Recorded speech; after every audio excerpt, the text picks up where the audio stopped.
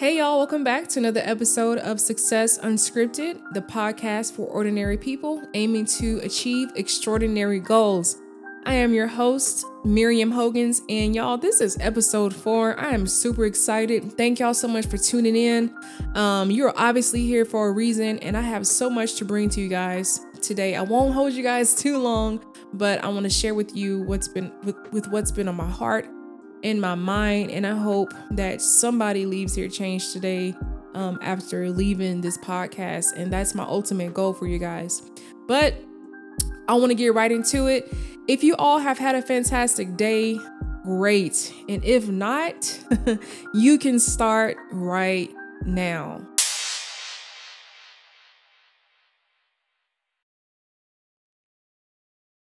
Two roads diverged in a yellow wood, and sorry I could not travel both.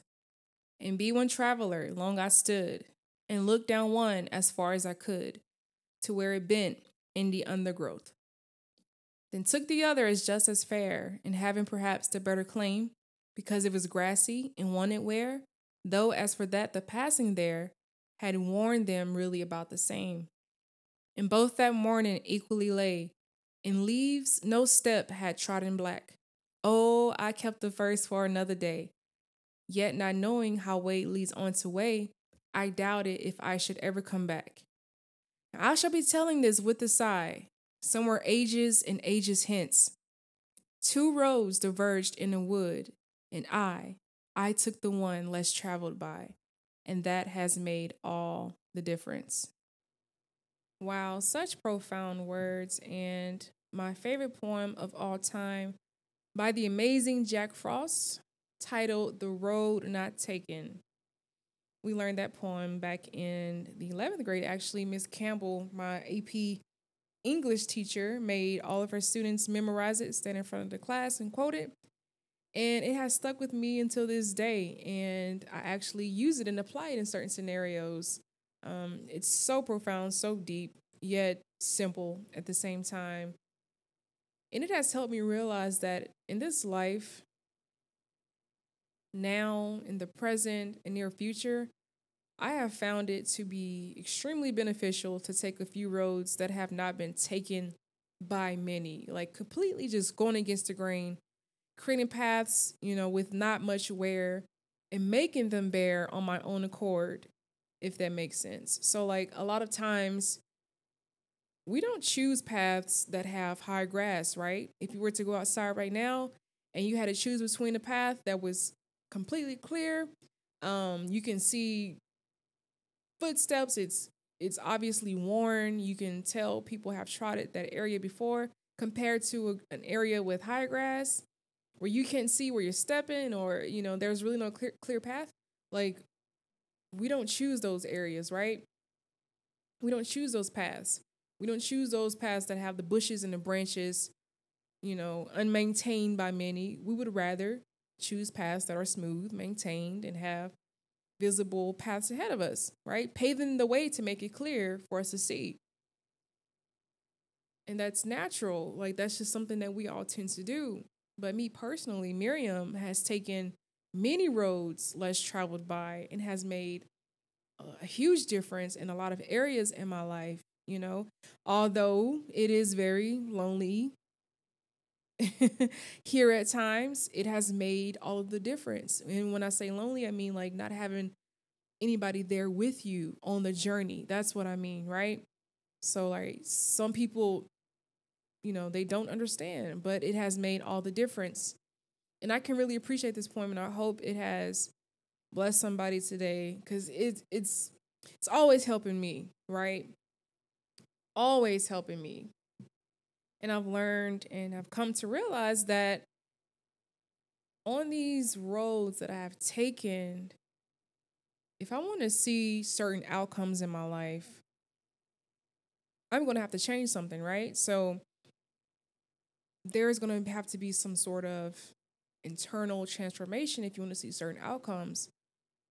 And if I had not executed certain internal changes, I would not be where I am today. And for that, I am extremely grateful. So I found out early on that going where everyone has gone or trying to do exactly how others have done it has never worked for Miriam. It has never worked for me. Okay. Never. I always end up disappointed in the end. I learned essentially to measure success according to my own standard and according to my own accord, not someone else's, which is why I am a firm believer that success looks differently for each individual, right? So, for example, if I want to start a certain business, I go check certain people out, I see what they do, how they do it, and I try to apply this to my processes, and I'm just like not getting results, not realizing, oh, they may have a different target audience than you, right? Completely different, or their demographics may be different, right? So like what applies for them does not necessarily apply, to me in this certain situation. So I had to learn how to measure success according to my own standard. If I'm trying to get to a certain place, I need to look at what works for Miriam, like I've mentioned before. So success looks differently for each individual. Someone's success may be landing, for example, a big job, like their first big job. And for some people, it may be becoming financially independent or graduating college, right? And for some people, they may not want to land a big job. Some people may be okay with where they are. Some people may not want to be financially independent, and that's okay because that's where they want to be in their life. According to them, that is their standard of success, right? So I feel that it's not always about hitting the jackpot. And I'm going to say it, but I feel that society has led us to believe that lie. Okay, so whatever success looks like for you, you take that road. When roads are overcrowded, we usually become stuck, trapped, and late to our destination. But if you ever notice, like I live in Austin and I love the back roads. And if you ever notice, when you take those back roads away from the heavy traffic, we tend to get away, we tend to get there without distractions. We tend to get to our destination without distractions, without casualties, without external damage because of accidents, right? It may take us longer, but it'll be worth it. So you take that road. You see a path that has not been charted yet or trotted yet. You take it. You pave the way, right? You pave the way. You don't have to take the road that has been taken by everybody else. That's super boring. Take the scenic route. Take those back roads. It may take longer, but it'll definitely be worth it. And I'm learning that in this life, speaking of distractions, right, I have become extremely strategic about eliminating distractions, just completely getting rid of them. And I have not always been great in this area, but I am progressing, okay? So I'm an individual who always wants to identify the root issue and the why behind certain behaviors. So why am I so focused on these distractions? Why am I allowing myself to become distracted? And in this process of self-evaluation, I've learned where my distractions have come from. I learned where every distraction has come from because I'm that type of person. I need to know. And I realized that all roads lead back to my mind. All decisions start in my mind. Everything that I have done because of these distractions started in my mind, right? So we do what we do because of how we think. It's because of how we think. So sometimes it will take a quick rewiring of our brains by changing our internal algorithm, which is our mind. Our internal algorithm is our mind. Okay? It will take a quick rewiring of our brains, and that's okay. It's needed sometimes. It's definitely needed sometimes. And one of the major things that I can really speak to on this is social media, because I had a lot of trouble with this early on in my early 20s and my late teens. And on social media, I realized that my activities determine a lot of what I was seeing, right? So activities on social media determine what we see. And it only does this because of our actions, right? Social media, they all have all types of social media have an algorithm. And we control what we see, which indirectly dictates our mood and how we feel because of this algorithm. So I learned to trick my algorithm into seeing what I was seeing, okay? To seeing what I wanted to see. So, for example, if I wanted to see travel or books, bookstores, coffee shops, I would like those types of things. So I would purposely look up the types of things that I want to see, like them, save them, things of that nature, so my algorithm can rewire itself. Because every time I would like something that I didn't want to see, I would start seeing it more often, right? Different posts about it, different ads about it. So I had to change it. I had to trick it, right? And sometimes just completely eliminate it altogether is what I would have to do, like just get off of it. But if I was going to be on social media using it, I had to change it to what I wanted to see. So I control that. And there were times when I had to just completely reroute it because the things that I was seeing were impacting me emotionally. And at that time, I could not handle what I was seeing. Okay. So I figured out how to trick it. And it allowed me to eliminate those feelings of being depressed and anxious, which all begin in my head. All of these things begin in my head. Like I was just, it was just so much, right? And so I became so distracted by the things that I would see, which flowed over into my personal life that hindered me from excelling or moving forward. So those shiny things, those distractions that I would see caused me to become very stagnant in my life, in every area of my life. I began to develop what people would call a squirrel brain or squirrel brain syndrome, right? Which is when you have a lot of thoughts that don't yield much depth or connection. Um, and this was because I had everybody else's business on my mind to where I couldn't even function in my own life. So I'm thinking about everybody else's business, what I was seeing, couldn't even function because everybody else's business was on my mind.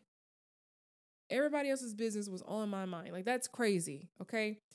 But I became better once I started minding my own business and getting everybody else's business completely out of my mind. You have to do that sometimes. And what we must understand is that I need y'all to hear me when I say this. Without the brain, there is no mind, right? And I'm a shift a little bit, but without the brain, there is no mind. Without the brain, you cannot function. We tend to use brain and mind interchangeably, but to be honest, one is tangible. The brain is tangible. You can physically touch it. If you were to, that's why we're able to dissect brains, right? We can physically touch it. It's tangible. The mind is intangible. You can't really grab it. You can't really grab your mind, okay? You can't really grab your thoughts. Physically, you can't. The brain and the mind, they are the root cause of action. Think about that. The root cause of action. The root cause of action. And all actions have consequences. And some actions cannot be changed. I want y'all to think about that. Some actions can't be changed. And the definition of action is the fact or process of doing something, typically to achieve a certain aim. Okay. So, furthermore, you need energy, right, to create actions. Anything that we do requires energy. What kind of energy, y'all, are we releasing when we are committing these actions? I want y'all to think about that. When we're committing certain actions, we understand that they have consequences. So, what kind of energy are we releasing? And I'm not talking about the energy where people often say, oh, they have positive energy. Oh, their energy is so negative. I'm not talking about that kind of energy. Okay, so bear with me. But scientists define energy as the ability to do work. And they often claim that modern civilization is possible because people have learned how to change energy from one form to another and then use it to do work. This tells me that energy cannot be changed or modified once it has been created. That's how I interpret that, which makes energy immutable. It makes it an immutable object in contrast to a mutable object, which is something that can't be changed. Okay, is a mutable object is something that can be changed, right? So once energy is released, you can't really grab that, right? So without energy, one cannot act. One would be limited. So we commit an action, a certain energy is released, right? And to my point, full circle 360, all roads lead back to the mind. I wanted to make that point. All roads lead back to the mind. So to succeed and function at a high level in life, you must understand the why behind you think and do certain things. Okay. So like I said, I realized early on, okay, I need to change my internal algorithm. I need to change my mind. I need to do some things differently, right? So, because how do you expect to correct something if you have no idea why a certain situation is happening or where it's coming from? So, that's why I always go down to the root cause of action. What's going on? What's going on? So, once you identify that, change it, right? Change it. And I feel that that is why, sometimes we allow our emotions to destroy our very being, our way of life, and our successes because we just don't got it all together in our heads. And we don't know why we're doing certain things, right? We have to identify why we are doing certain things, get down to the nitty gritty of it. And I know this sounds really cliche, but oftentimes we hear people preach and say, change your mindset, change this, change that. And in order to change your life, you have to change your mind. Y'all, they're preaching that for a reason. They're saying that for a reason. All these motivational speakers are saying this for a reason because it literally starts in your mind. Our issues originate in the mind, which ultimately determines the outcomes of our decisions, which then affect our lives. It affects our lives. We have to understand where these thoughts are coming from, right? Where are these thoughts coming from? We hear people say, change your mind, change your mind, change your mind. But there's this thing called the subconscious mind. And y'all, our subconscious mind is like a little reservoir that contains and holds everything that we have been taught or have told ourselves. It holds everything in there. So the subconscious mind, it doesn't see black or white, right? It takes everything for what it is. So when we say things like, oh, I'm broke, I'm ugly, I'm illiterate, harsh things like that to ourselves, or things that may cause us to doubt anything, the subconscious mind takes it for what it is, and it activates those thoughts. It activates those thoughts by transmitting them to the conscious mind, which is our active state of mind, right? Which both, the subconscious and conscious mind influences our decision making. It influences our decision making. So I want you to think about that. Next time you say something to yourself and it's something that's completely degrading or something that just completely just humiliates who you are as a human being, think twice about that because the subconscious mind is taking it in for what it is. Remember, it doesn't see black or white. Okay? It doesn't see black or white. And ultimately, the brain communicates, the brain communicates everything to the heart. And then what happens after that? Once all of this is communicated to the heart, these issues become heart issues, issues of the heart, and it flows out, okay? And it affects our very well-being, okay? Think about that. Stop self-sabotaging yourself because of those thoughts that are in your mind, okay? Not healthy. Now, to my next point, unfortunately, there are times when we believe others are the enemy when it's truly us. We are our own enemies at times, y'all. I'm my own enemy at times. Sometimes it's not what other people do to me, it's what Miriam is doing to herself, okay? And by being our own enemies, we allow people to become our enemies. How? How is that possible? I'll tell you how it's possible by giving people access to parts of our lives that they had no business being included in. Okay, I know this is helping somebody right now because it's helping me. It took me a while to realize that I was my own enemy for a while until I rewired that part of my brain. I literally was thinking just crazy thoughts. And it was me. I'm my own enemy. I gave people certain access to my life that they had no business being in. I talked myself out of things. I've talked myself out of opportunities. I told myself no before giving others a chance to tell me no. And by that, I mean that I tell myself no before even asking for permission from others. I talked myself down. I talked myself out of things. I called myself names. And by doing these things to myself, I gave others access and rights to do the exact same thing. So we are our own enemies at times. And that's an issue. That's a problem. And we have to change that part of us. Why do we do that? We have to get down to the root issue again. Why? Why? Why? Think about it. So, people, objects, our own thoughts, these are all things that can distract us from being good. It's that simple. That's simple, but so true. God, y'all, sometimes I tend to live in my brain and get in my thoughts that, and at times cause me to be the most difficult person for no reason at all. Like, why are you living in your head, Miriam? Like, get out of your head. Get out of your head. I overthink. I self-sabotage and think others are thinking a certain way about me when it's me. Capture your thoughts. Before you start your day, capture your thoughts. Because if you don't, you'll see how bad your day ends. Okay? Like I said, the mind, although it is intangible, we can capture our thoughts. Although we can't physically touch it, we can capture our thoughts. Change your internal algorithm for the better.